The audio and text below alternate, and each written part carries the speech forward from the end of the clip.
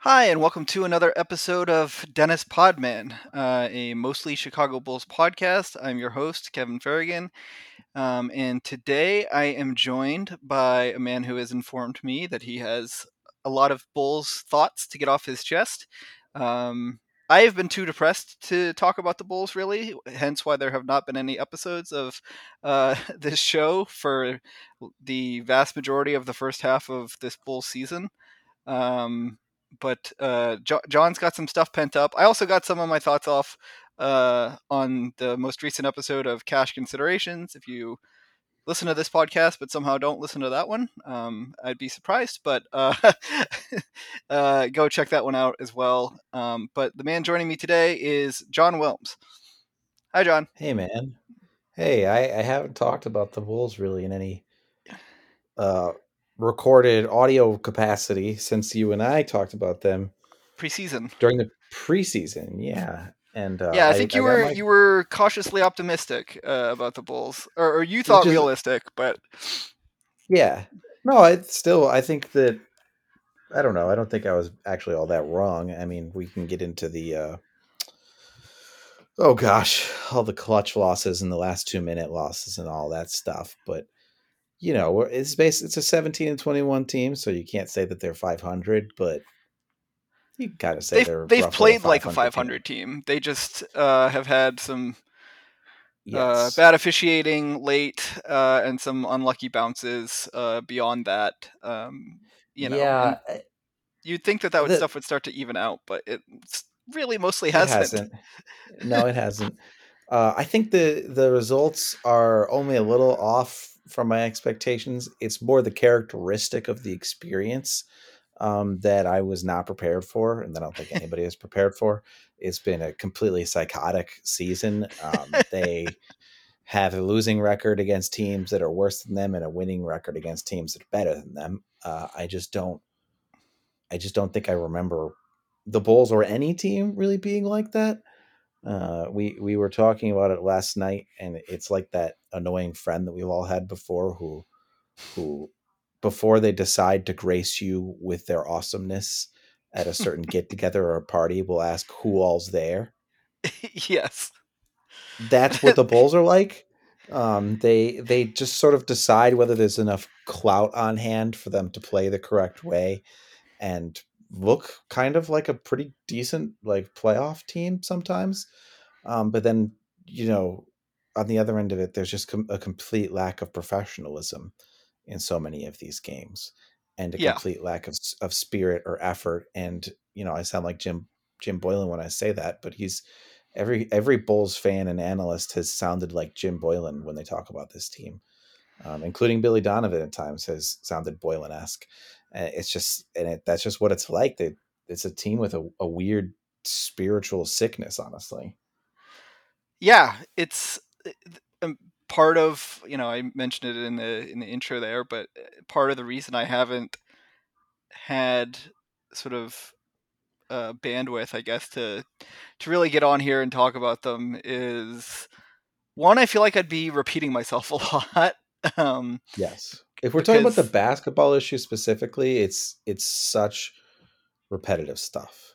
yeah, but like the to your point, like the chaotic quality of the team, the fact that they seemingly can only get up and get motivated for you know the sort of glamour teams that they're playing against, and then when they play teams that they deem beneath them, they don't bring the effort, and it's like you know they are not that talented of a team that they can afford to do that. Um, and frankly, nobody in the NBA really is at this point. Like the there was a tweet, I retweeted it. I think the Twitter users, I think his actual name is Connor, but I forget his at, so he'll have to forgive me. But he tweeted basically that the Bulls' strategy of only beating good teams and losing to bad teams is going to lead to a negative record because um,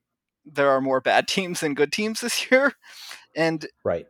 it's funny, but like I also think that it's not totally that there are more bad teams. I just think that there's a lot of like there's a lot of differentiation. The talent spread in the league is lower than it's been in a long time. I mean, people have talked about like that there's parity and all of these things, and the result of that, especially if you're one of those teams that's in that great big middle morass like the Bulls are, is that you got to play hard every night. Like even if you're playing a team that you think stinks, like the Houston Rockets, like those guys are NBA players too. Like they get checks too. Like I think that's like the famous Charles Barkley quote is like those guys are NBA players too. Like nobody is so bereft that you can just write them off. And I think that's been the thing with this team, especially because contra last year where they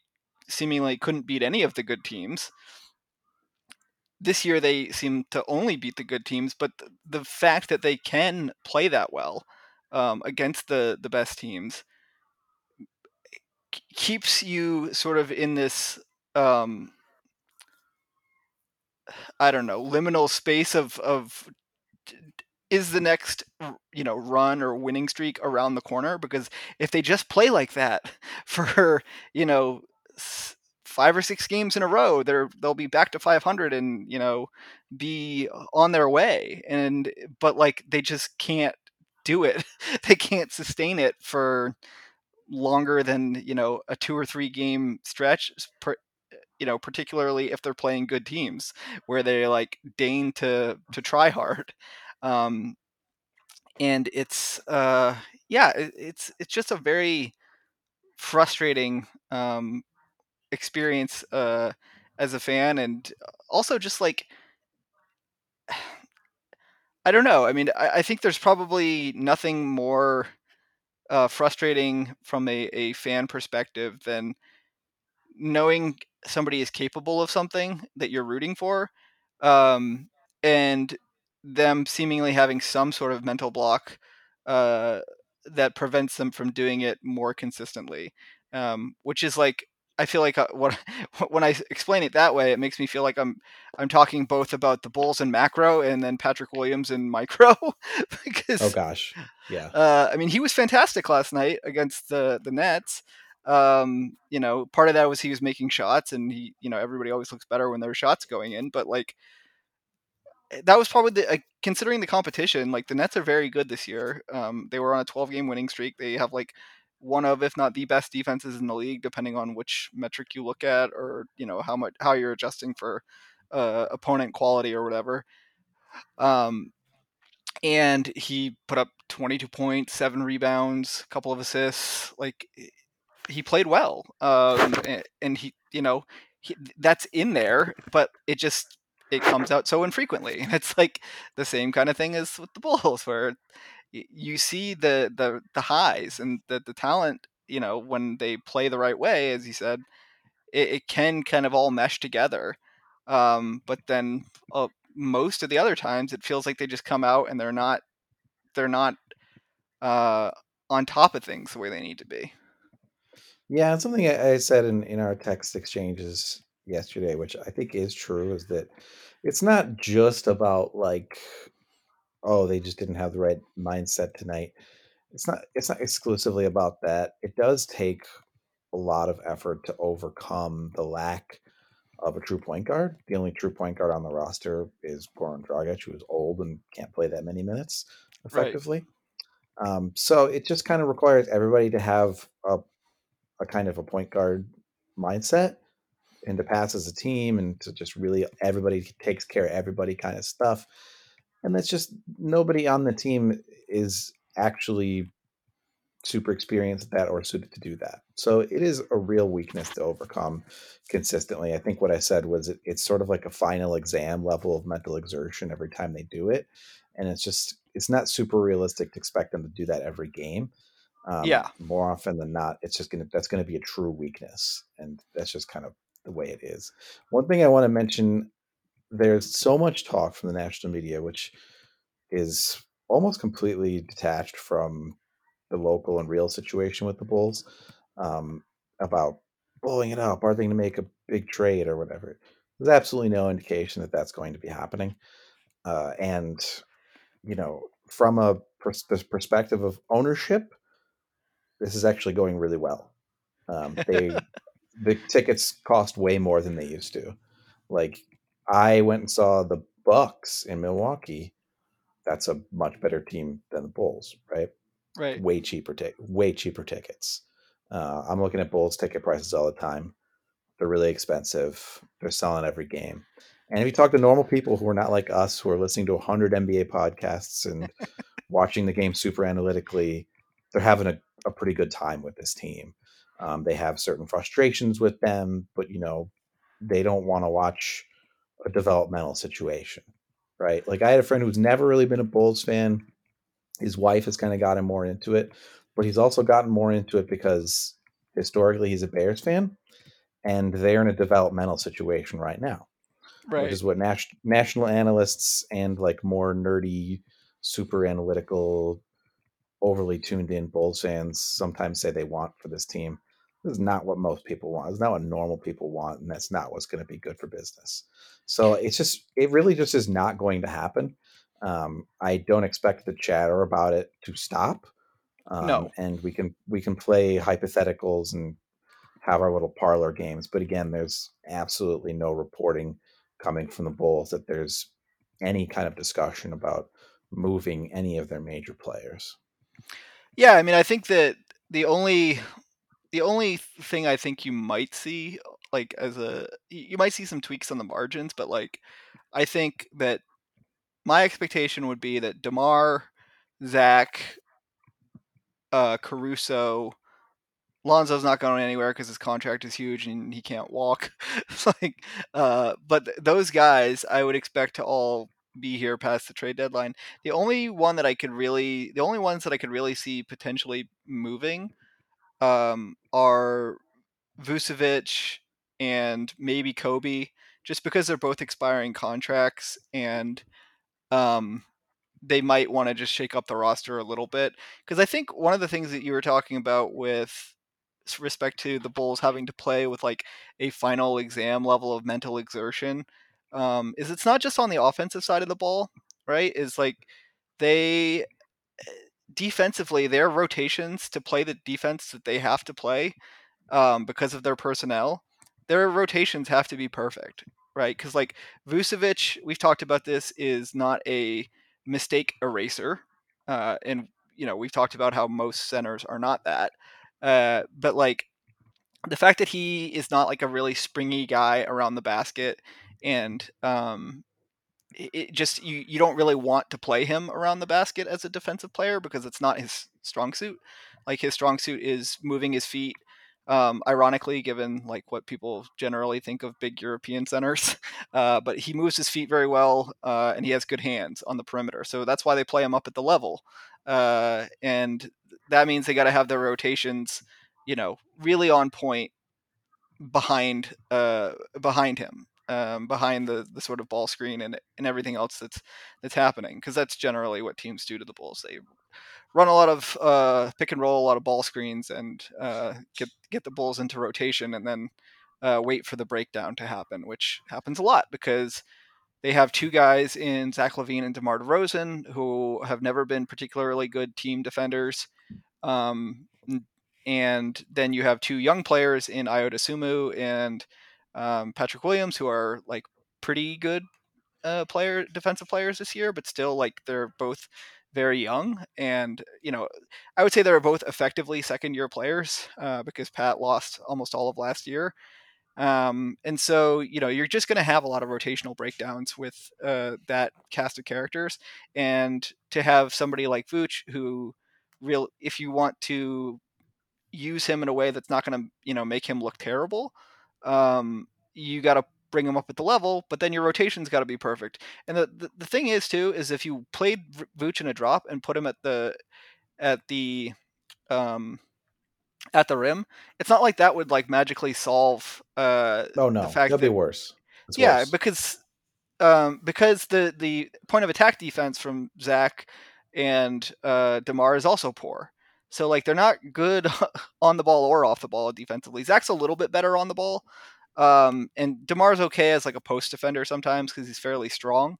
But like overall, like, if you got if guards are just like getting a ball screen and trying to go at them, you know, having Vooch have an NBA guard come barreling down at him at speed towards the rim is just, it's putting him in an even worse situation. So their defensive personnel, like, it doesn't really fit to have a good defense without a extremely high level of exertion, and rotations, and deflections, which is really, when their defense was looking better earlier in the year, that was sort of how they were thriving, was Caruso and Javante Green off the bench just getting like a million steals or deflections or just being disruptive, while nailing their rotations. But like the starting unit is just really, and this is part of the reason I think they give up a lot of 3-pointers in the first quarter of most games, and even just in the first half in general, is that they get into rotation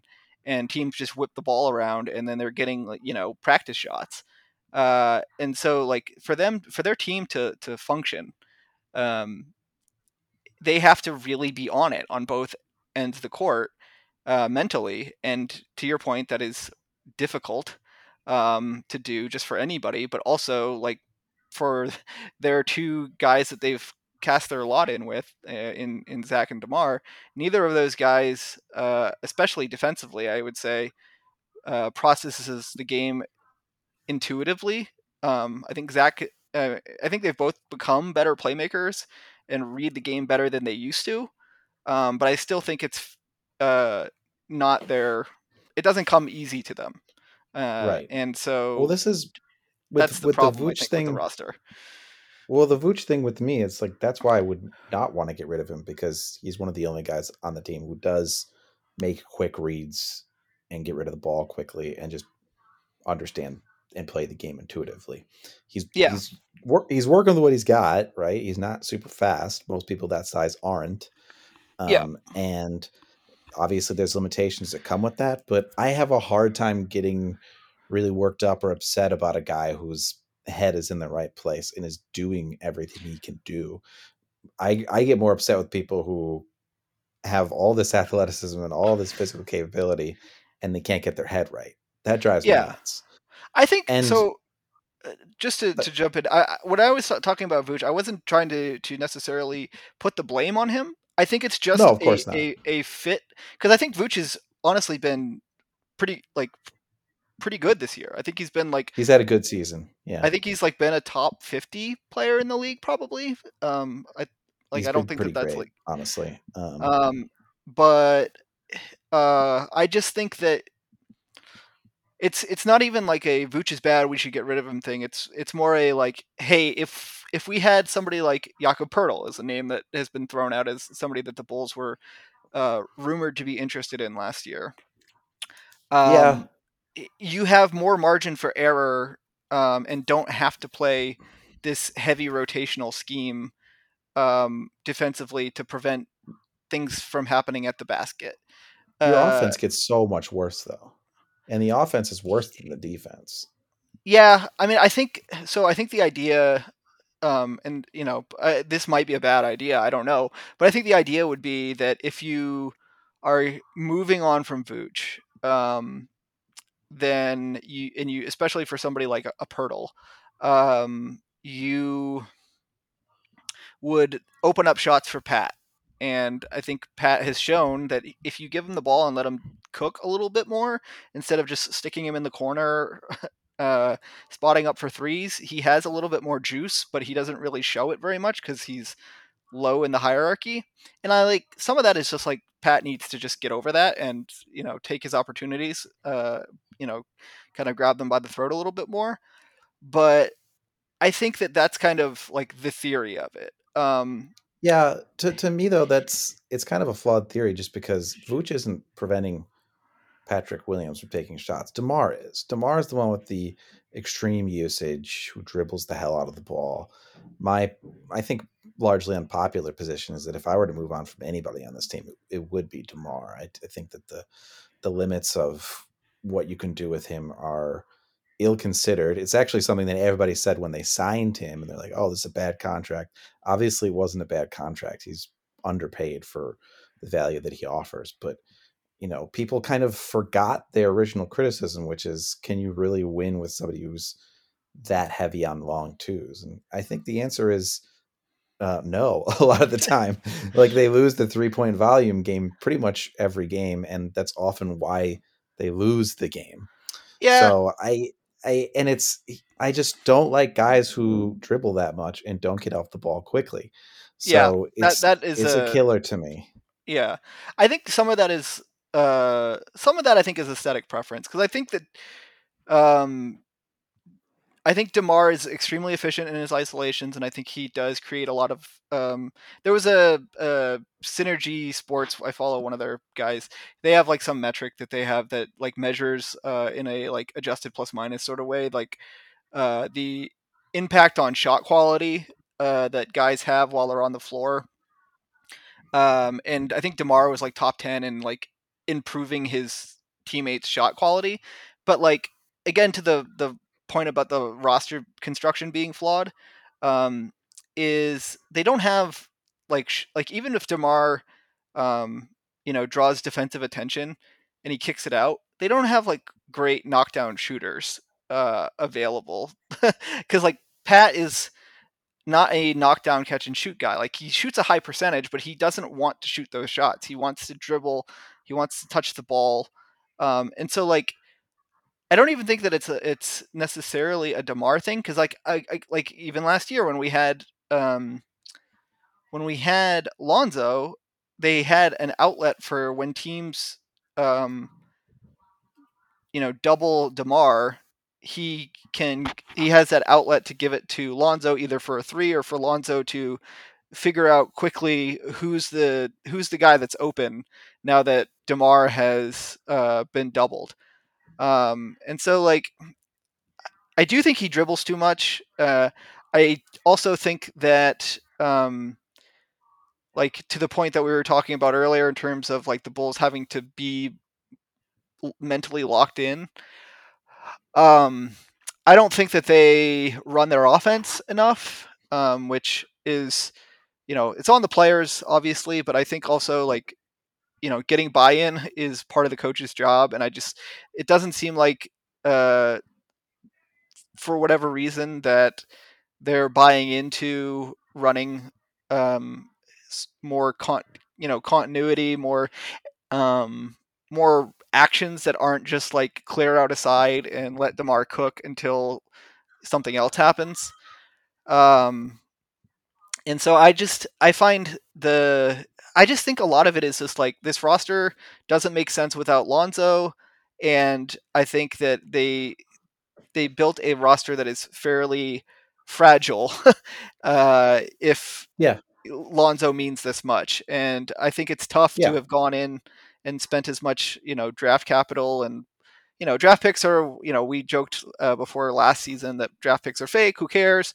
But like the draft picks are useful in making other trades to improve your team. So you do have to be judicious about like, yeah, it's one thing to not want to use them because you'd rather just have, veteran players who are good now, because you don't want to do the rebuild thing, because you don't want to be, the Orlando Magic for a decade, or, um, the Thunder of the last few years. And that's fine. I mean, I was all for trying to be a better team, and I was kind of done with continually trying to draft these guys and then watch them sputter because the Bulls don't know how to develop talent really. They Like also just just they didn't take very good players.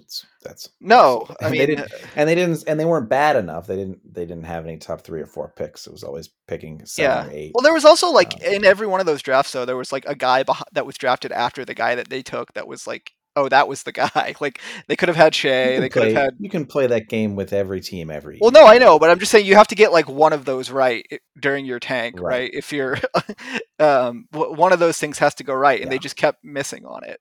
But Yeah. yeah, you can I you can think play I that think it's a game in any matter of given luck year. too. Yeah, Yeah, yeah, I no, think it's just no, a for matter of sure. luck for sure.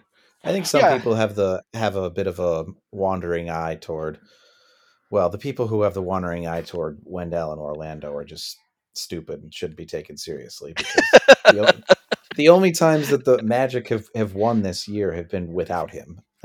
And any success they have is because of Paulo and Franz, and he put up good efficiency numbers last year on a team that lost basically every game. So I just don't really care about that. I think the Laurie one is a little more substantial, but you know, Yeah, I mean the the Jazz are Jazz were winning like a against mystery. they are winning. Well, they're We're not winning really against winning good though. teams.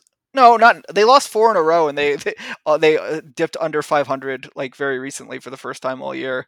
But Yeah, yeah, I mean they had their mystery box 10-3 start. They have since been 9-18. So I think that's yeah, really more who they are. And yeah. The book Laurie is might be looking out on like a them. yeah, and I think Laurie is looking more like a good stats, bad team kind of guy at this point, which is fine. I think which I didn't think he was going to be that. Like he didn't look like he could even be that. Um, so I don't have like a wandering eye about those guys. If anything, I have a wandering eye about Franz because not that the Bulls would have necessarily taken him if they had that pick, but if they No, had, they would have I found a way would, to screw it up. yeah, yeah. But I mean, I would like him on the Bulls. He's very good. Yes. So there's that little, hypothetical wish cast game to play. But the Wendell and Laurie stuff, it's nothing to me. It's immaterial. Um, I wanted to make a quick note about the whole reputation the team had last year. It couldn't beat good teams. I think that is actually a little bit circumstantial, just because their back end of the schedule was like really loaded with the tough opponents, and that's when the Yeah. team had fallen apart. When they faced better opponents while they were healthy and actually playing well, they did fine against them. Yeah. Like they beat the Nets, they beat the Mavericks. They were beating most of who was in front of them. They couldn't beat the Heat, but they almost beat them twice.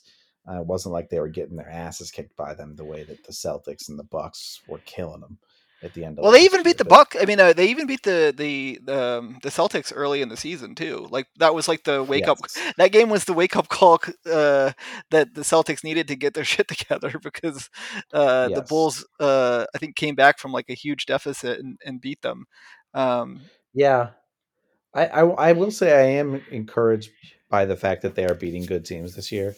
It's just so frustrating that they can't beat bad teams, but the not being able to beat them last year was really a lot about a lack of continuity, which you do see the continuity paying off this year. You see that they know what to do in a way that they didn't last year. It's just that they don't do it often enough.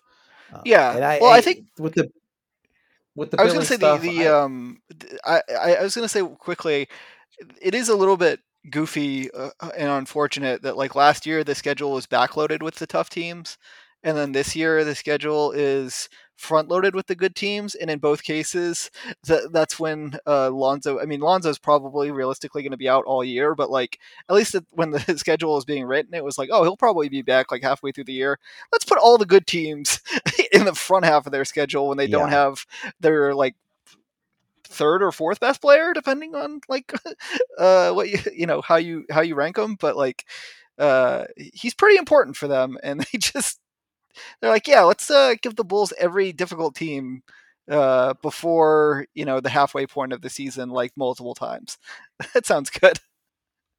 yeah. With the Billy stuff, the buy-in is a real question. I think it gets into territory where we just don't have what we need to make a real read on the situation. It's Sure. it's like behind the curtain stuff, but like just based on what we're seeing out on the front stage, like yeah, it is a real concern. It's like, oh my gosh, can this guy get people to buy in, or has his time in the NBA kind of, is it running out, right? Because most coaches are not lifetime guys, right? They have 5 to 6, maybe 7 years where they're like able to get buy-in from players and just like a relevant coach, right?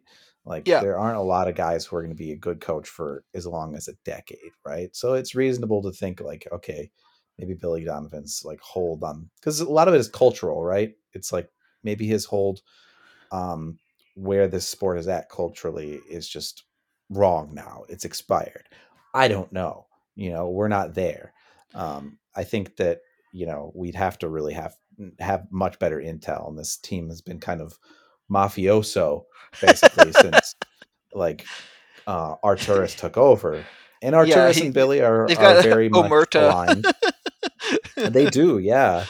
It's kind of, I think that's part of what's up with the national media having all these like really, I think, just totally disconnected takes about the team, is that they just don't have anything, right? They're not, nobody's talking to them from within the Bulls organization, so they just got to make stuff up. Yeah, I mean, Um, Woj is like basically the only one it seems like that Arturis really talks to, and even then, it's like extremely infrequent, and only if a deal is like about to happen. Um, he yeah, just he plays things extremely close to the vest. I mean, I will say and honestly, this probably came from Clutch, but like it was leaked uh when the Bulls were interested in trading for Lonzo, when AK, like pretty soon after AK got the job, he wanted to trade for Lonzo, and the Pels were like, "No, we don't like your offer." And he was kind of hmm, like, you could kind of tell that he was going to get his guy. That's why I've been kind of like thinking that in terms of projecting what's going to happen, with the at the deadline or whatever, if they make a move, that's kind of like why I suggested Pirtle, is just because like that is the only thing that we've actually heard where there seems to be some actual smoke to it. And you know I th- I think that things with the Bulls, like their interest doesn't seem to get leaked unless it's real. And yeah, so I think that there's probably real interest there, but it might be the case that they're just like, well, we're not going to give the Spurs anything for him, and we'll just go try to sign him in the offseason and like basically port Vooch's money over to him. Maybe yeah, that's a thing. yeah. I you know I like Pirtle a lot. I think he's a pretty awesome player. I'm pretty attached to Vucevic. I actually think he's super underrated. I think that You're a big Vooch guy. I'm a big Vooch guy. I think that if he was able to play a little differently based on who's around him, people would think of him differently. Like we talked about Brooke Lopez in the preseason podcast we did, where he was always considered kind of a bad defender, but now he has one of these big roving, destroyers that he gets to play with, and he can stay within a 5 square foot place. And he's a defensive player of the year candidate, which I think is ridiculous. I think Brook Lopez is a great defender, but if you can't give, there's two better players on the starting lineup with the Bucks. Like I think it's Yeah. people are getting a little carried away there. Well, it's But like then like Steven Adams too. Like everybody thought Steven Adams was washed. Now he gets to play with a destroyer in Jaren Jackson, let it be and known, he I just never thought Steven Jackson was washed when they made that trade, and everybody was like, "Why would they give up, Jonas for Steven Adams?" I was like, "Because Steven Adams is still good and still young." The yeah, national media was like just saying Steven Adams like sucked all of a sudden, and I was like, "I don't really right. think so. I think he's just not No, like in the right role in New Orleans because." He's not a shooter, and they have Zion who lives in the paint, so, and like also is a good rebounder, so they don't really need Steven Adams' whole deal. But Memphis could use it. Like I don't know, yeah, that was like one of the few times where I like was like completely had the opposite reaction to like most of media and like Twitter or whatever, and I was just like, no, he's not washed. Like I think people are really misunderstanding what's happening here. yeah. The Eh, immediate reactions to things can be kind of crazy. I remember over the summer when the Nuggets sort of did their roster restructuring, and yeah, I people was were going to like, "Oh say my that's god, a they're very they're similar thing. cheaping out, they're giving up," and I was like, "What are you talking about? They're like getting better." Yeah, they went out and got Bruce KCP, who's been great for them. and yeah, and Bruce Brown, and they were investing further in Bones and understanding that guys were coming back from injury. It's like I feel like Will Barton's time had expired there a while ago, and Yeah, Will but Barton has been washed for like a couple of years. Like people didn't understand that seemingly when they made that move, but it's like he hasn't really been good for a little while now, and KCP is still like a very high level role player who was just a big part of a title team like 2 or 3 years ago now. Like it mhm, and he hasn't really fallen off the way that Will Barton has fallen off. Yeah, that mhm. the analysis of that trade was like also wild to me. I was like, what are people talking about? Like, I like Monty Morris as much as the next guy, but like, he's also extremely tiny and probably can't really play in the playoffs. Like he's just too he small. was a stopgap. He was a stopgap for them while other guys were hurt and Yeah, I making mean, the only great bad runs. part about Denver's offseason, honestly, was just that they signed DeAndre Jordan to be Jokic's Yes, backup, and like he hasn't been and able they to seem play for to, like 5 years. yeah, and they seem to not. They seem to be playing him less and less, and when they have good wins, it usually isn't playing at all. Yeah, they just You know, play Zeke so Naji behind Jokic, or yeah, they'll figure play a something little else bit of out. small, play a little bit of small bulk. Conchar is not so bad, but we're getting way off topic here. Um, Yes, this is still a Bulls podcast. I say like you could talk to me on any given day about the Bulls, and my takes could be completely different just because that's the way that the team has been. Yeah, they've I made me wanted feel to, insane. They have made me feel yeah, totally insane this year because like after one of their more recent losses, I was just like, please just blow the team up. Like not even like that I think it was realistic or like that they would actually do it because of all the things that you outlined about like ownership's no, you're just appetite having for that. you're having an emotional reaction because that's what this team is doing to you. Yeah, they make me feel nuts. And Yeah, then like I had a pretty good feeling that they were probably going to beat the Nets because it's just what they do. Like they give you a horrific letdown where and maybe this is I know you wanted to talk about this, so this is a good uh, point to get to it.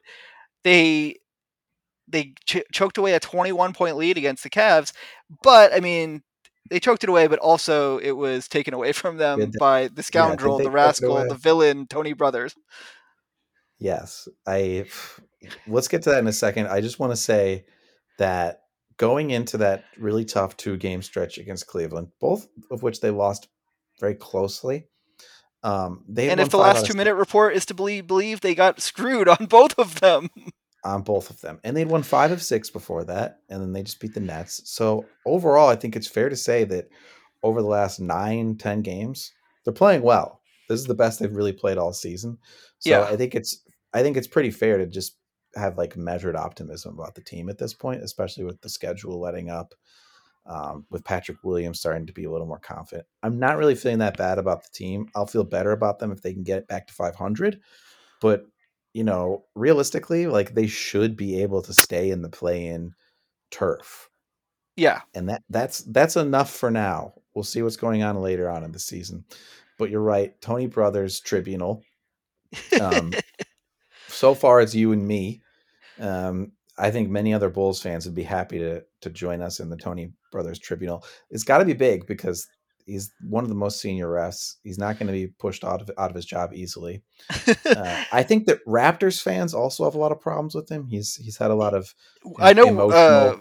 for many years, Weird Celtics Twitter also had a vendetta against Tony Brothers. So three of the more online and uh, uh, vocal fan bases all have problems with Mr. Brothers. But that It's not that even game that I was think he's insane. it's not even that I think he's anti-Bulls per se or anti any particular team. It's just like lack of professionalism. Yeah, Um, it's like weird, egotistical Joey Crawford, kicking Tim Duncan out of the game for laughing on the bench kind of stuff. And he was I don't know if a lot of people know this, but Tony Brothers was suspended a game early this year for calling Spencer Dinwiddie a bitch ass motherfucker during a game. I'm not making that up. That's what happened. yeah. I mean that's not Um, professional, but also it's Spencer Dinwiddie, so like I it's get it. possible that Spencer was trying to sell him some Bitcoin or something. And he We said, don't "Get out of we my don't face with that, know. you bitch ass motherfucker." It's completely possible that's why that happened. Um, but yeah, I think it's fine to question any game he officiates at this point. It's ridiculous. I mean, He is I like I don't. just below Scott Foster to me. Like Scott Foster legitimately belongs in prison, Yeah. and but like Tony Brothers is right there for me in terms of just like especially when he's like the crew chief, because he's not always the crew chief, but when he's the crew chief, I'm just like, there's gonna be some fuck shit in this game, and it Well, it's like like it's so bad. I think the broader question is like, are refs okay? Because they have their own, they have like their official account. It's like at NBA refs, and Yeah, they were they're bitching at Stacy and Adam like 2 yes, days they had ago. hashtag Walk It Back Wednesday, where they like put up a clip from a broadcast of Stacy and Adam sort of saying that there was a bad call, and then they're like, actually, this was the right call. I'm like, you just do not seem very neutral in this moment. Like, And you've cost us particularly, literally 3 games already by your own last 2-minute reports. It's it's nuts a that they it's just just tweeted that. yeah, it's just a little bit loud when you're doing that after two consecutive L2M losses that you've given to the Bulls. And I'm not trying to make excuses for the Bulls and say that their record should be different than what it is. It is what it is. It's just it's almost a separate conversation. It's just like what the hell's going on here?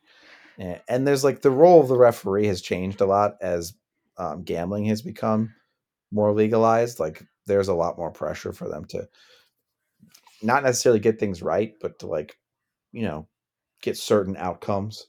Yeah. I'm not saying that they are in the pocket of big gambling, but a referee has been before. We know Yeah. that factually. So I just like it's just kind of odd. I don't like the odd behavior. I don't really like the existence of the last 2 minute report actually because it doesn't seem to have any impact on accountability or No, it anything. just exists to make us go insane and be like, we're down 3 losses because of calls at the end of the game. But which, like, to be fair, I would be doing anyway. But also, like, to Yes, have the you would league be doing it anyway. come out and sanction it is just like, all right, now you've admitted that you've screwed me and my team out of 3 wins, and now that doesn't make me feel better. No. It just makes me more furious. I don't really know what it accomplishes, and it also like I will say one thing. I know that the refs, I'm not going to do like the Adam Amin like apologia thing for referees that they have a hard job. But one thing I will say is that I blame Mark Cuban and Daryl Morey for this. The way that you have to referee games now, there's no like discretion in terms of like how much like of allowing a certain amount of contact. Like the reason I feel like uh, that I go insane is because certain star players, and certainly not. It's weird because like we have a example of this, like just dichotomy within the team. Demar gets a ton of touch calls because he gets guys up into the air and gets them off balance, and he's has all the little tricks. And Zach like gets smashed at the basket like routinely and never gets a call. And um I just feel like there are certain types of contact that, because people like Cuban and Morey sent tapes to the league like a bunch of years ago now and bitched and complained about how all these little things are fouls, that now everything has to be called extremely to the letter of the law instead of to the spirit of it. And the last 2 minute report feels like an outgrowth of that, and it feels very. I don't want to just call anything that I dislike neoliberal, but it does feel like a like non-solution uh, to a problem that was created through technocratic means. But it's supposed to make you feel better, but it's not actually. And No, everybody that's feels a big worse. That's for sure. yeah. Which that's definitely a condition of neoliberalism, is that everyone is feeling worse all the time, despite how much progress we're being told we're making. I mean, it's a little more appropriate than I was hoping it would be. But like, yeah, those guys are so annoying, and the way that it goes with the refereeing now, it just sucks. Like all these different like I don't even like replay it. I don't care. I honestly don't care if there's some wrong calls sometimes. It was actually really refreshing to watch the World Cup and see them still really refereeing mostly just the old way.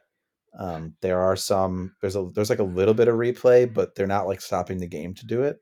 No, it's the VAR And on like offsides and things like that. Like they have that, but like yeah, it's pretty limited. They're not like stopping play for 10 minutes while these fucking assholes stand around and watch the replay over and over from a million angles. It's like, this is entertainment, you know. Like our guy Dave Dufour loves to say that on Nerder She Wrote and other podcasts that he's on. But like, this is supposed to be entertainment still at the end of the day, and like, I'd rather be entertained and have the game have some flow than be certain that they got every single call right. And you know,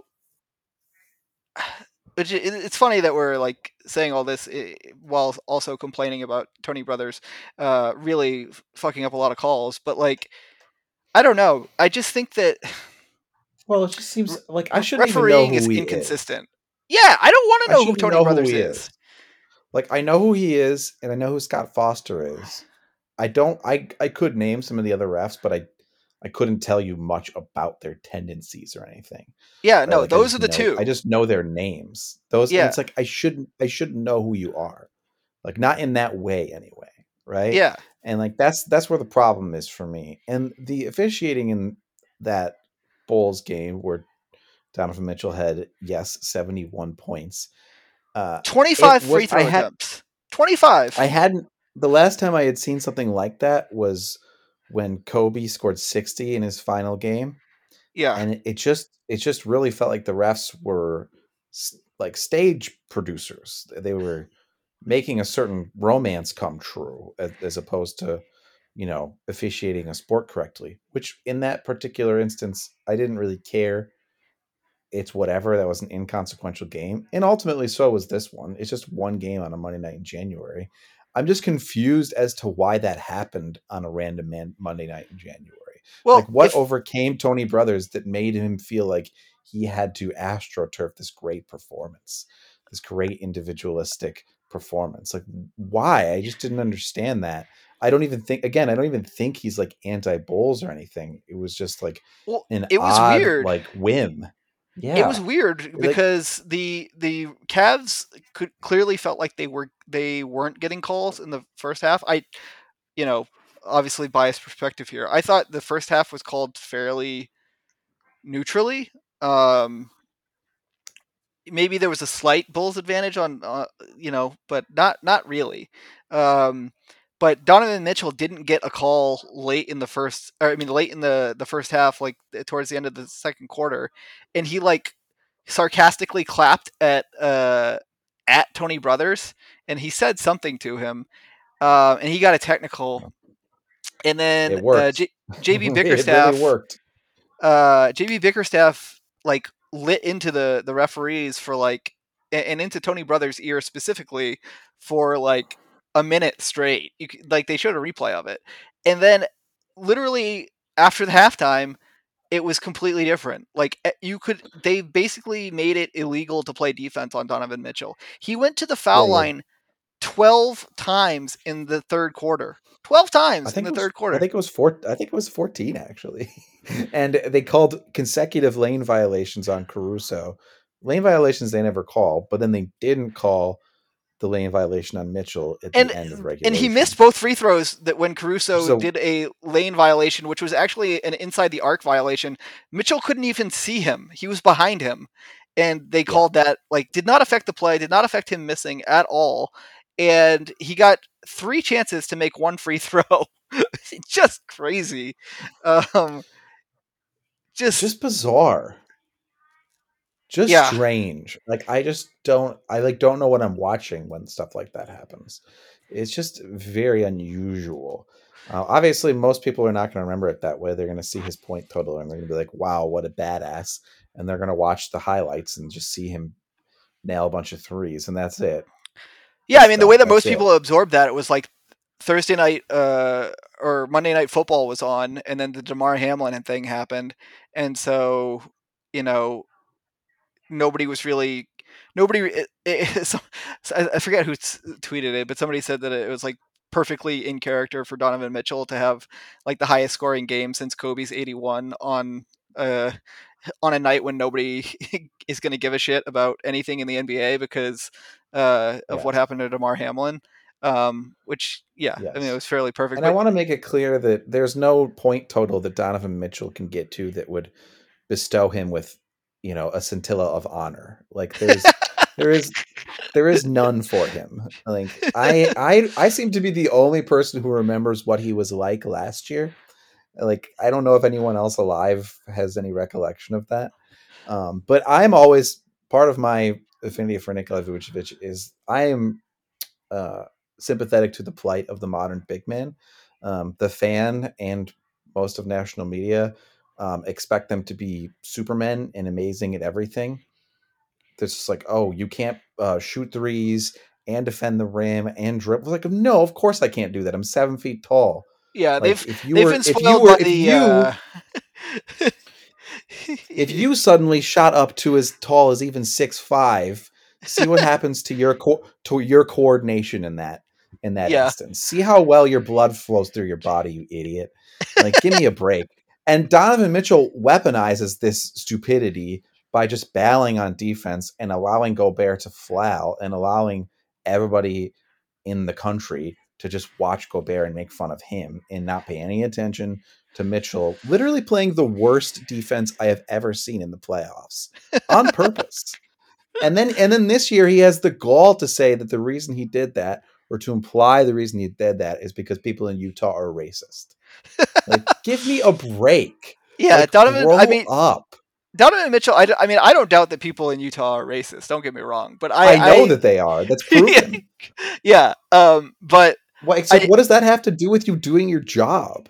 yeah, I think that he yeah, I think Donovan is like a fairly savvy like media operator, and I think Yes. it's not really a coincidence that he put that out.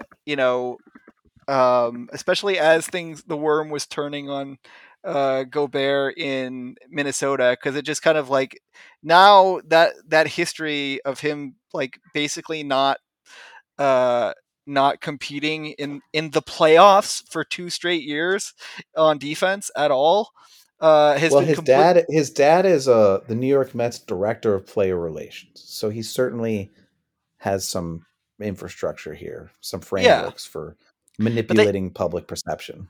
but yeah, he's completely managed to. People are like, oh yeah, Gobert was always overrated because he got traded to for all this stuff to the Timberwolves, ignoring that the Timberwolves also traded like a lot of their good players in that deal, and that he and Cat are a horrible fit, and it wasn't a good idea for them to do that in the first place. Um, and so everybody's like, well, Rudy's not all that. Look, he's not having the same impact on a new team. Blah blah blah. He was always overrated. Every and like I mean, I think it's probably fair to say that he was fairly optimized in Utah, and the roster was built Oh, he's around him. very optimized. Yeah, no, But absolutely. And I mean, I think maybe he was a little overrated, but like he's still extremely good. And and the he was extremely good in that situation, system, and he would have been better if yeah, Donovan Mitchell like played defense and tried.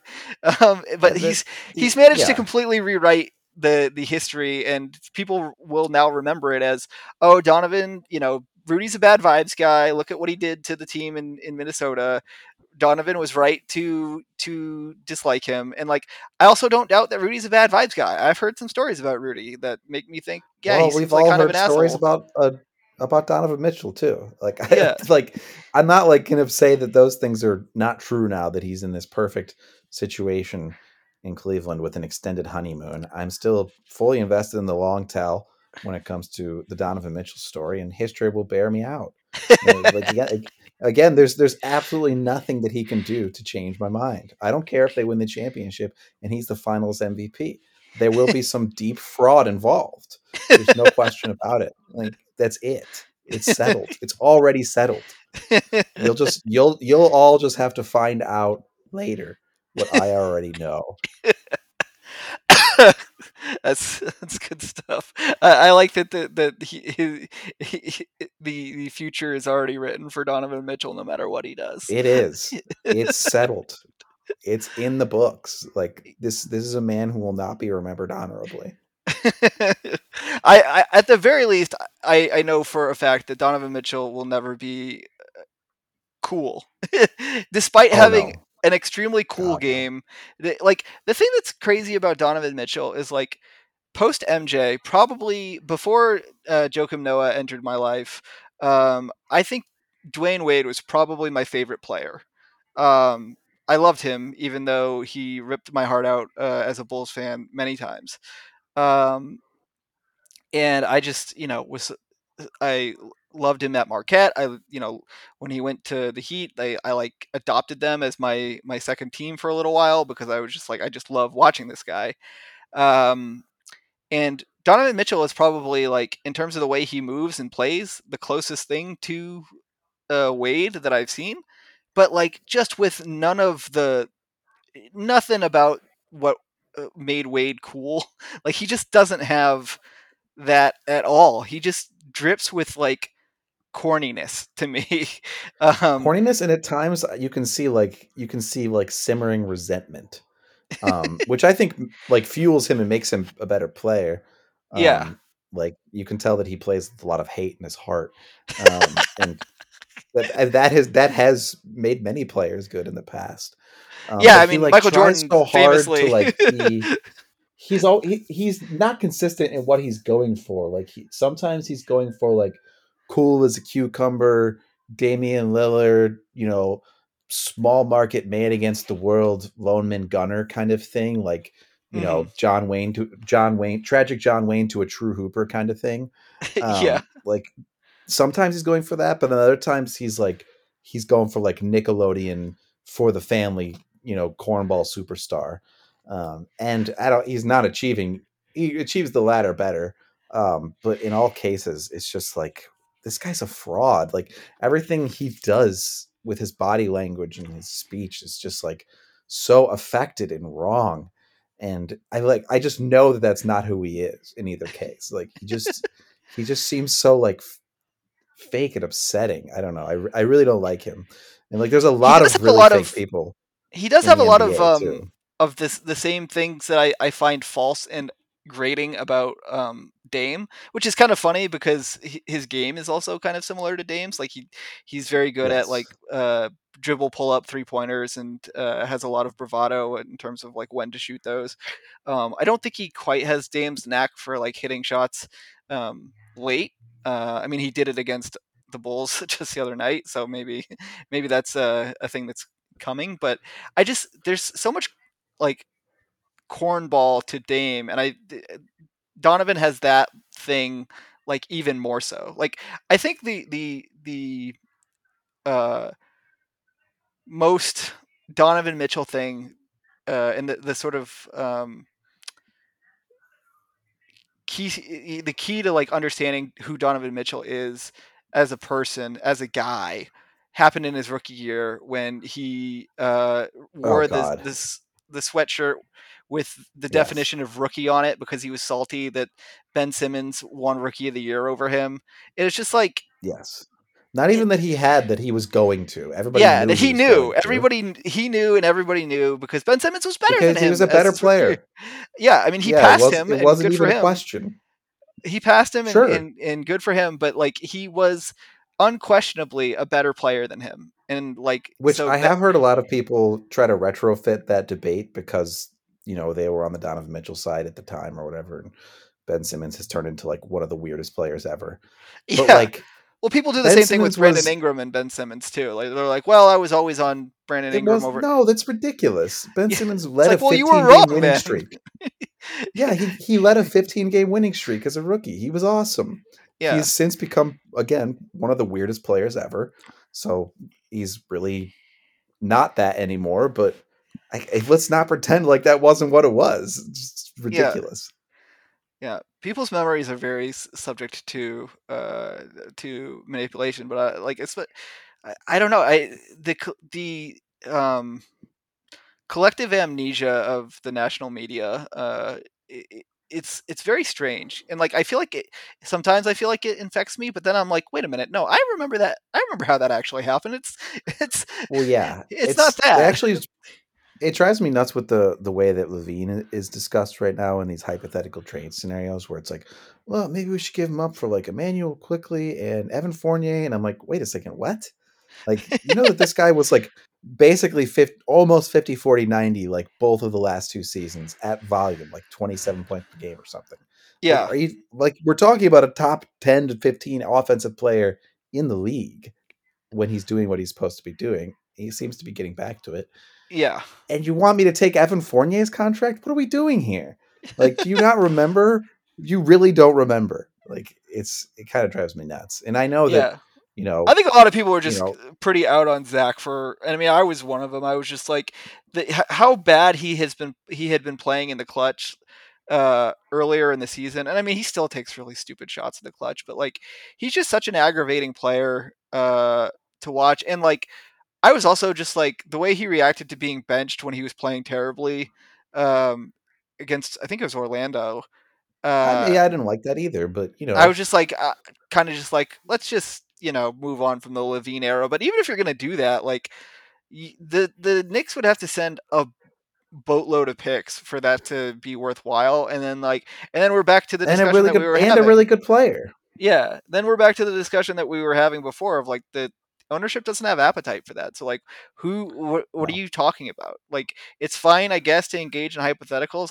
I mean, I use the trade machine as much as anybody, but like you should use it with, or at least put out the things that you're wish casting about with the knowledge that like only some of these are even remotely realistic. Like my like after I was talking to Jason on cash considerations the other day, um, I was saying I think the Bulls need, if they're gonna do a roster shakeup, which maybe they don't need to, because to your point, over the last like 9 games they've been pretty good.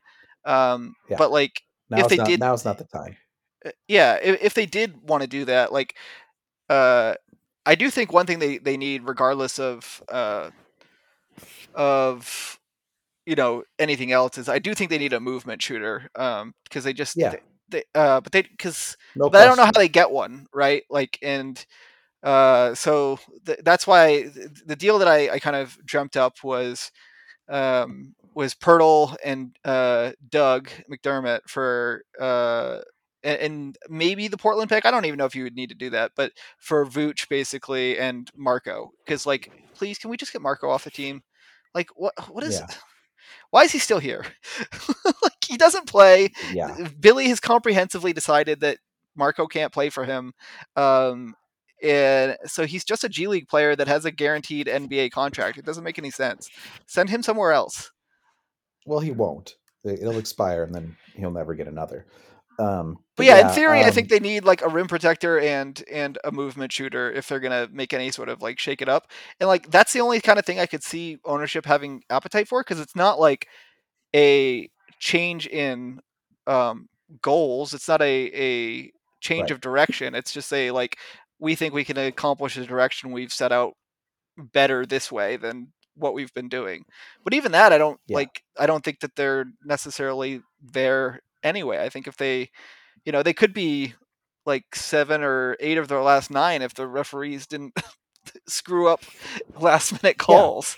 Or if they just played like 3% better. Like Yeah. and again, they've been winning more often than they've been losing.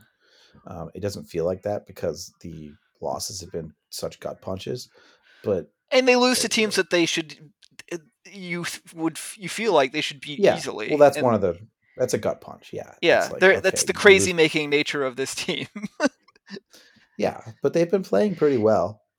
They dug themselves too big of a hole, but they've been playing pretty well, and thankfully, the East is not that good past the top 5 teams. Yeah, even Um, even uh, I would say three the of whom top. we beat, Yeah, I was three gonna of say whom even we're like the almost undefeated against. yeah the I was gonna say even the top teams like are incredibly beatable on any given night. That's why I'm still kind of like, well, they could go on a run here at any point, because if they just start taking care of the teams that they need to take care of, they can beat any of these other teams on any given night. Like, Yes, yeah, um, it's interesting. Like we actually match up really well with the Bucks and the Celtics, um, and the yeah, Nets I think that the because the Bucks Nets are don't have kind a true of. center. I think the Bucks are kind of. I've said this in some group chats and people push back on it. I think they're a little bit cooked this year. I just don't think they're very I'm good. leaning that way just because the Middleton thing seems bad. Yeah, he seems I like he just might don't. just be done. Like, he's been. I don't know he about hasn't really done, played. but Like Dunn it's is like hard a to high see it level going player. well. Like I think Well, I he just might think be this okay. year, it's hard to see the turnaround happening that quickly. I don't know about his the rest of his career. Like, well, let's Yeah, I mean wait he's and not that see. I don't old, so but like he know. just but for this year, yeah, I mean he might be just not that useful this year. Yes. And then like that's one more year of Giannis's prime lost. That's one more year of Drew's like late prime, kind of going away, and like the rest, like the guys around their big three besides Brooke are kind of like they're not very good. They don't have a lot of depth. Um, like Bobby's fine. Connaughton's like whatever. Grayson Allen, he could shoot, but like teams hunt the crap out of him on defense. Javon Carter, whatever. Like I just don't think that roster's very good, and like they can't score this year. Like Giannis has had to have the ball like in trying to create stuff more than ever, and he's not like a play finisher the way that he should be because they don't have Middleton, or when he does play, he's not very good. And they just I don't know. They just don't seem like they have it. Maybe getting No, I Ingles, think you're right. maybe getting Jingles back will make a difference in terms of like getting the ball out of Giannis's hands a little bit more. I'm shocked that he's back as quickly as he is and like seems okay. Hmm. So I don't know. We'll see, but I just they have not impressed me at all. No, I just think it's just the Middleton thing. If he's good again, then they're good again. If he's not, they have a pretty obvious ceiling. Good news. We just got good news. Not, I mean, you never want to.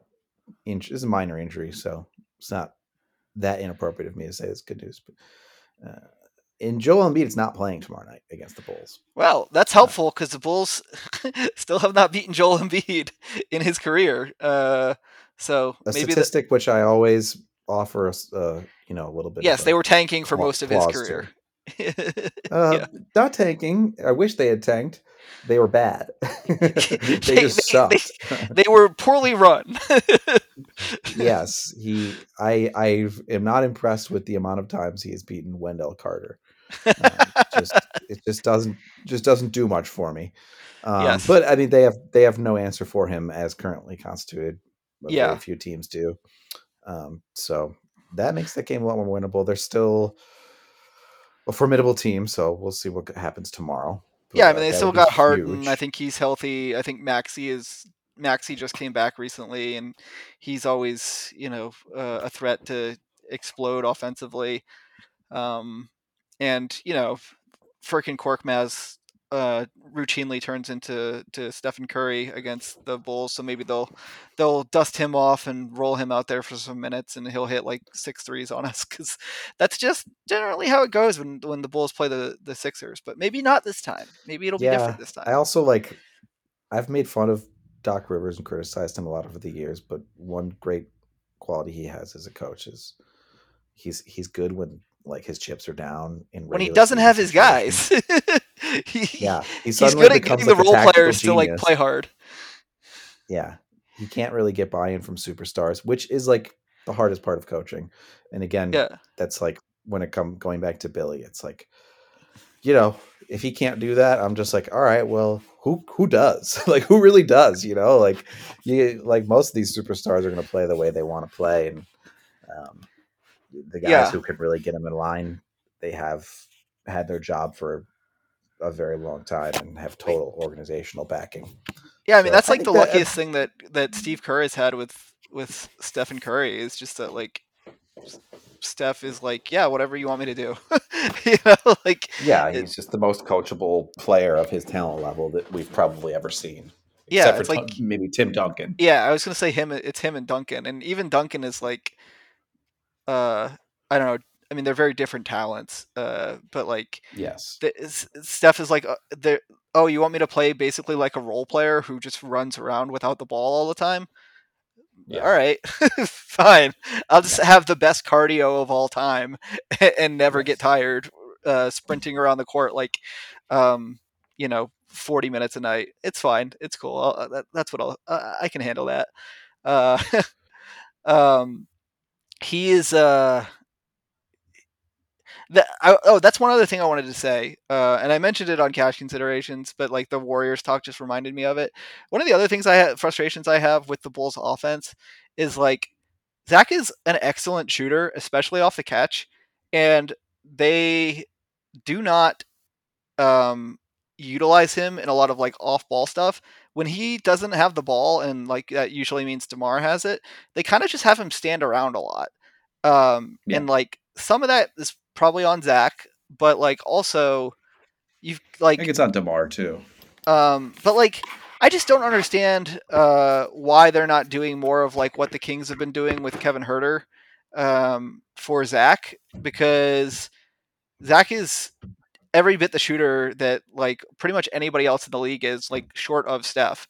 And they've been running a lot of like the Steph and Clay actions, like the split cuts um and the post splits with Herder in Sacramento. Like Mike Brown just took that stuff from his time as an assistant in Golden State and was like, I'm going to use this. And their offense is great. And they run all of their sets with like zip, like the guys are moving and screening hard. And when you watch like the Bulls offense, there's a lot of like standing around, there's a lot of walking when guys are like on the weak side of the court and we're not on the ball side. There's a lot of like light jogging and like not really like there's no zip. And I'm just like why are we not running our sets with a little bit more verve so that teams actually have to like think more on defense, and like again, get Zach like an extra. He shoots like I think 7 or 8 threes a game. I would like to see that up like 3 or 4 more a game, and I would like them to all be catch and shoot shots off of like some kind of off ball movement.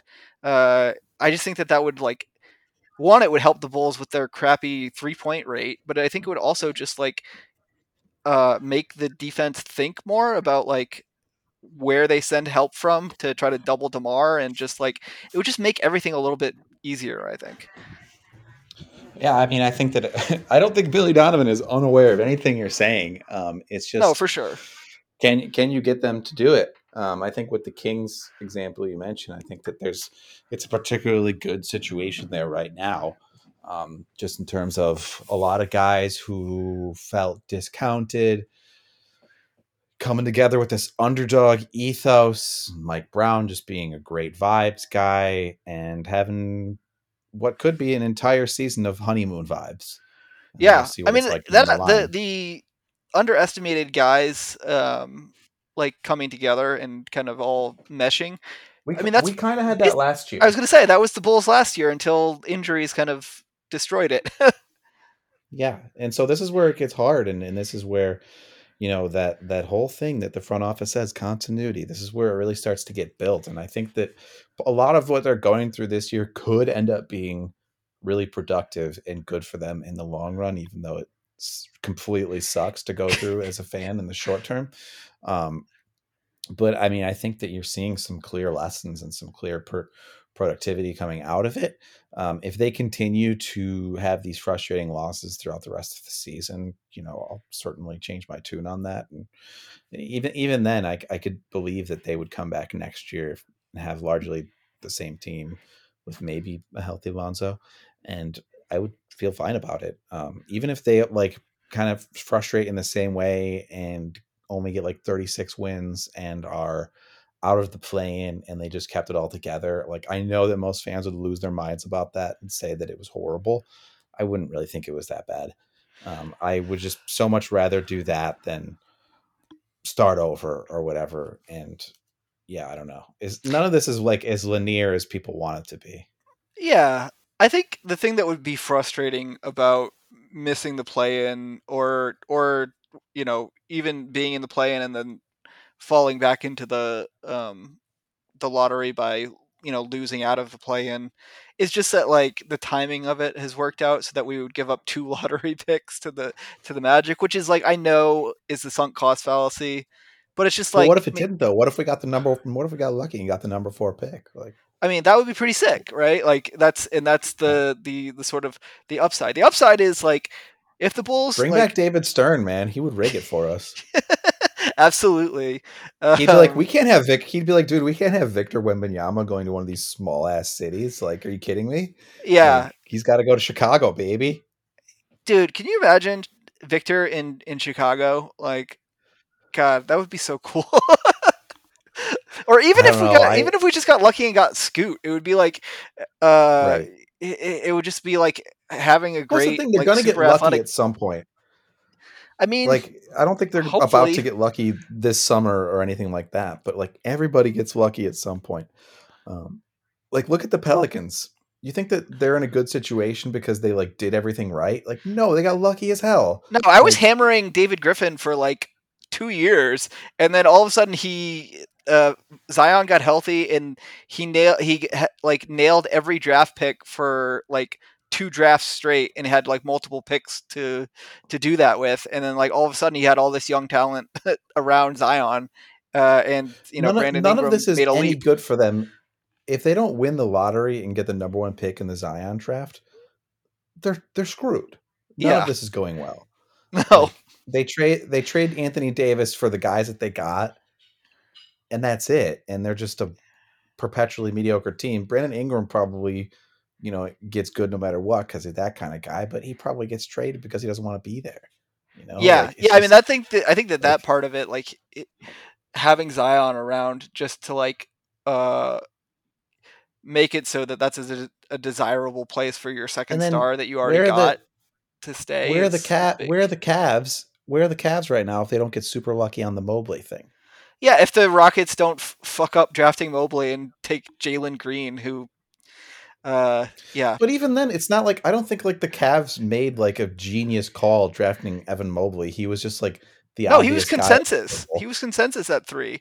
I think a lot of people were surprised that he fell to 3, because like I thought he was like at least, at worst, the second best prospect in that draft. I kind of thought he was the best one, but I hadn't watched enough college basketball. But like, I watched literally like early in the season that year, I watched maybe like 5 minutes of highlights of Evan Mobley, and I was like, oh, he's Kevin Garnett. Like, he moves like more fluidly at that size than like anybody I've seen since Kevin Garnett. And like, Yeah, he's also it's very instantly, skinny. yeah. You can see it right away if you watch basketball, because I don't watch college at all, and I watched his first few games with the Cavs, and I was like, oh, this guy looks like he's been playing for 10 years. Yeah. But like, it just frustrates me when people act as if these teams that are doing really well are that way because of this genius plan that they enacted when they No, it's actually just got mostly very. luck. It's Well, mostly luck, and then that's why tanking they is act kind like of the dumb, teams. right? Because It like is why it's dumb. Yes. like you can get lucky in other ways. Like, the Bulls looked like they were going to be lucky until they were not lucky with the Lonzo injury, when it was just like, oh, they just had like this great free agency period, and they put together this team that like just sort of works. And then then the sort of skeleton key of the whole roster, his knee went turned to dust, and it all just kind of fell apart. But it's like, for like 60 games or so, it like kind of looked like they got incredibly lucky. Yeah, and they'll get lucky again at some point. It might not be this season. It might not even be soon. But that's mostly what we're hoping for when we watch sports. And I just it kind of drives me nuts when people pretend like it's something else, and we're not just trying to get some cheap thrills out of this. And I will say, dude, it's like trying hard, to hard like Wall Street level analysis. Like, give me a break. yes, the sort of, and I do a lot of like stat stuff because I enjoy it, but also I do recognize that it is part of a larger project that is, um, I think, does, uh, I don't know. Kind of misses. It just misses the point. Yeah, I enjoy it, but like also I recognize that like my enjoyment of that is almost kind of its own separate thing, because like I enjoy the two largely distinct from one another. Like, I like trying to figure out better ways to measure that stuff, but also like that's not what makes me enjoy watching basketball. Like, I like watching Zach Levine do a cool dunk, or Nikola Jokic throw a cool pass. Like, Yeah. and things that help me to understand just how rare that is are fun. But like, I don't know, I can also just use my eyes and be like, holy shit, that, you don't see that very often. Um, Yeah. and yeah, I don't know. I do think, to kind of like, I don't know, put an optimistic uh, bow on it. I think that, um, during the years that the Bulls were tanking, and not even intentionally, they were just bad and dumb. They didn't beat any good teams really. They were just bad. They just were really poorly run. They weren't, you never felt like they were building anything with their young guys because it didn't seem like they ever really developed. Everybody could tell that Jim Boylan was a buffoon. So that wasn't going anywhere, and it just felt like there was no path to hope. Um, this team is maddening this year in a lot of ways, but I do feel things watching them. Whereas like with the Boylan Bulls, um, in that whole like final era of the Gar Pax sort of leadership, I felt nothing. I just felt like Yeah. this team is hopeless. This organization is hopeless, and nothing is going to get better until they swap these guys out. Um, and I don't totally feel that way right now. I just feel like you guys are you guys. There's something there. You can be, you can be a playoff team, and you can win a lot more of these games that you're blowing, and you match up pretty well with a lot of the best teams because you keep beating them. So it's just like that's the aggravation of it. I feel a little bit like, Sam, from Weird Celtics Twitter, Sam Sheehan. He's also co-host of the Ball podcast. Um, he last year, I remember I was in a group chat with him, and he was like going crazy at the start of the year because the Celtics were, terrible, and he was just like, I know that they're better than this. I've seen it. I know it. I can't, like, he's like, I'm not going to give up on them. He was like, they're going to put it together. And I don't think that the Bulls have that kind of run in them. But I know they're better than this. And I just, they have, like, to your point, they've been playing much better the last 9 games or so. So maybe it's already started and we just haven't really fully realized it yet. Or Yeah, maybe I they'll think I lose think to a it's bunch of bad started. teams, and we'll just be like, all right, this season is over. But Yeah. at least there's stakes. There's stakes, I think, and that's what we watch sports for. And when your team has no stakes and you don't feel like there's progress or there's any hope of progress, which is where the Bulls were before, that's like that's like hell. That's NBA hell. Yeah. People talk about the treadmill of mediocrity. No, where the Bulls were was hell. And to bring it back to like my friends who I consider normal people, who they're not on NBA Twitter, like they don't even really know They what don't that have our is. brain worms, yeah. No, they don't have our brain worms. Like that's kind of my litmus. It's like, do they care? And right now they do. And again, it's like they can't care about the Bears because they're not going to watch the Bears lose 15 times just to like watch Justin Fields develop. That's sicko shit. Like that's not normal. And like and to expect people to want that and to be all in on that, that's like that's insane. That's like Yeah, mental illness. yeah. Which Bears fans broadly have, so they're in on that. But like, And like Sixers fans, I mean, that was the process, right? And I think the process I mean, also ruined a lot of like national media's brains in terms of like what fans will yes. tolerate or what they'll accept, because uh Most fans will not tolerate that. Philly fans are such sickos that they just like bought totally into it, and just were they because it made them villains to be so outright about tanking. They reveled in it because it was Philly against the world, and they love that. That's like, they love that more than anything. But most fans just are like, this blows. I hate this. I don't want to watch this. And that's how I felt about the Bulls for like 4 years. And now I'm still watching them. They are probably not great for my mental health, but like, there's stakes. There's things to care about that aren't like, oh, this, undrafted free agent that we signed is, showing signs that he might one day be an NBA starter. It's like David Nwaba. yeah, yes, God, I mean, shout out to David Nwaba. I still have a lot of love in my heart for him, but like Me it too. was grim. It was grim that like being like, oh man, David Nwaba, maybe he's a guy. Like, no, he's not. No, But David these Nwaba is not a these guy. are If the he was a things you guy, can. he'd be in the league right now, and Yeah, these I are don't the think he things you is. convince yourself of when you have no hope. And I have hope with the Shaq Bulls. Harrison. Shaq Harrison, Antonio Blakeney, like, Yes, God, there were so many of them. just know, like it isn't a thing.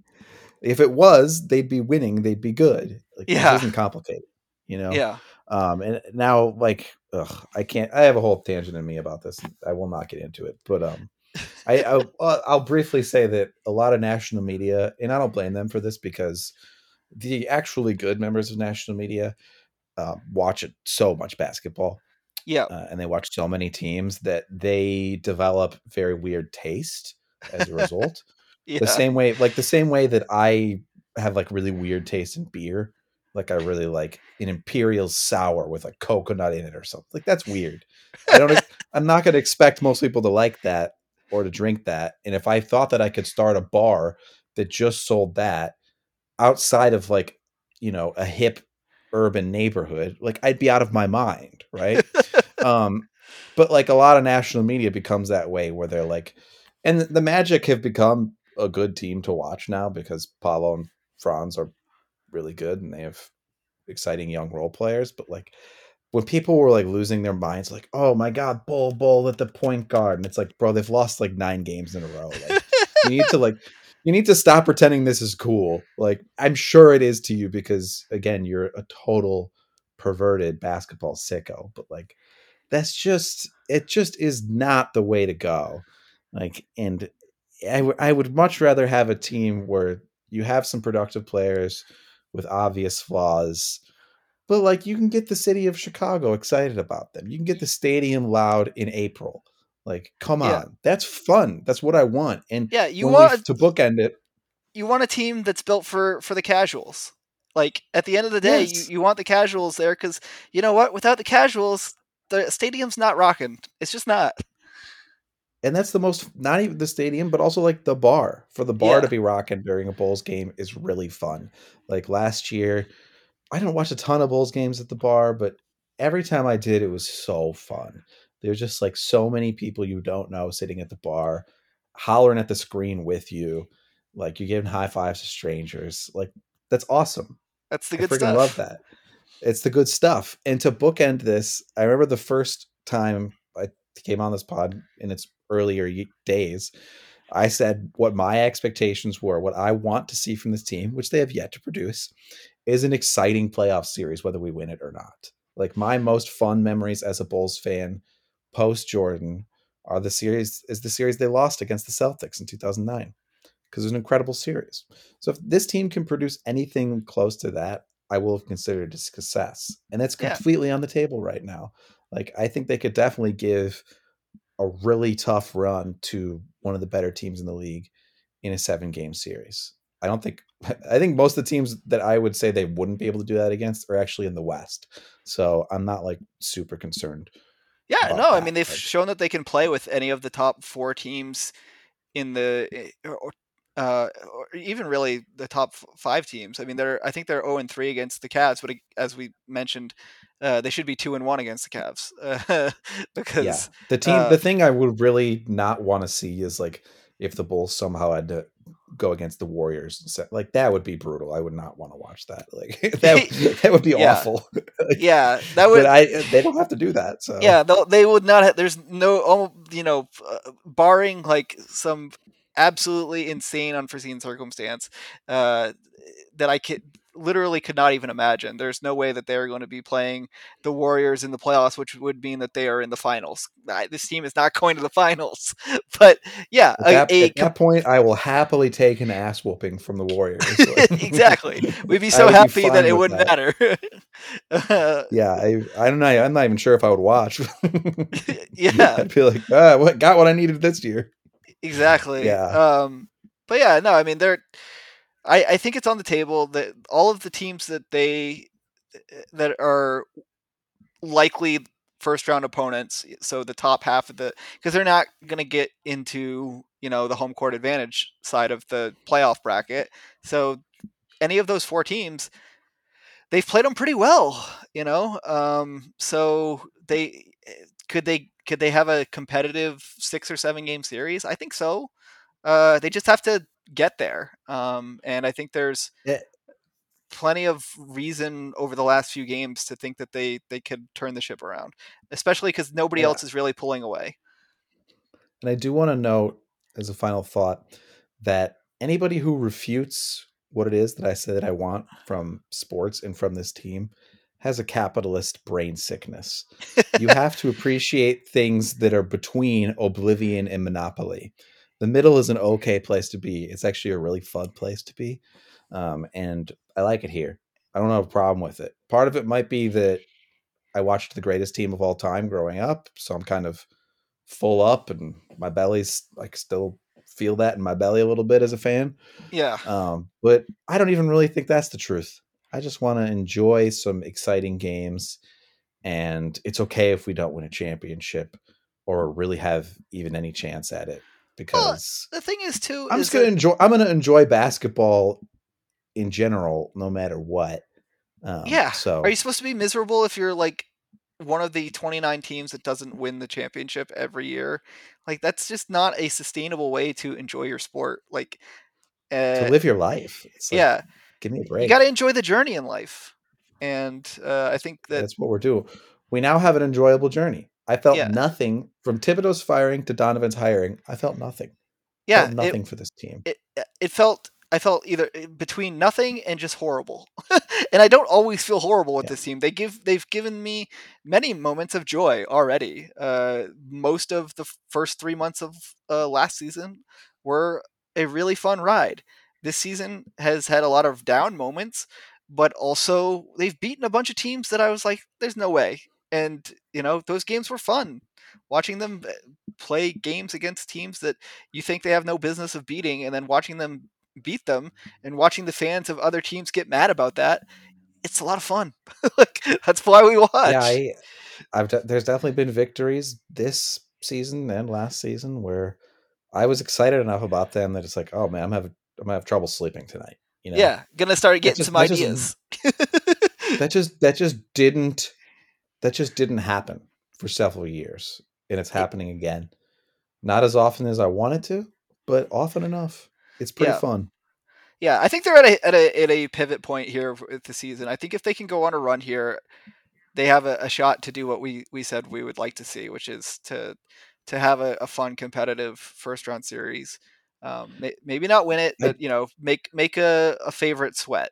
Um, I did really enjoy that feeling last year, which started to go away at about this time last year, of just like being in good hands, which they have not given us at all this year.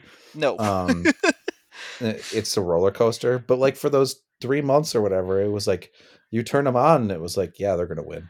Like they get off to a good start. They're up by like 11 in the first quarter. You're like, yeah, this is a win, and you just get to sit back and enjoy that. Like yeah, you just let I it would wash like to over you. experience yeah, I would like to experience that at least like for a 2 week period or something this season. That would be nice, but it'll just be cardiac arrest until that happens. Yeah. Um, all right. Well, I think we probably talked for a long enough time on the Bulls and our feelings about them. But this was good. I think I'm gonna try to do a few more of these instead of just like waiting another half season before I talk about the team again. I appreciate you giving me the nudge to do this, and Oh yeah. appreciate you coming on as always. Yeah. Thanks, Ben. Thanks for having me. All right, bye everybody.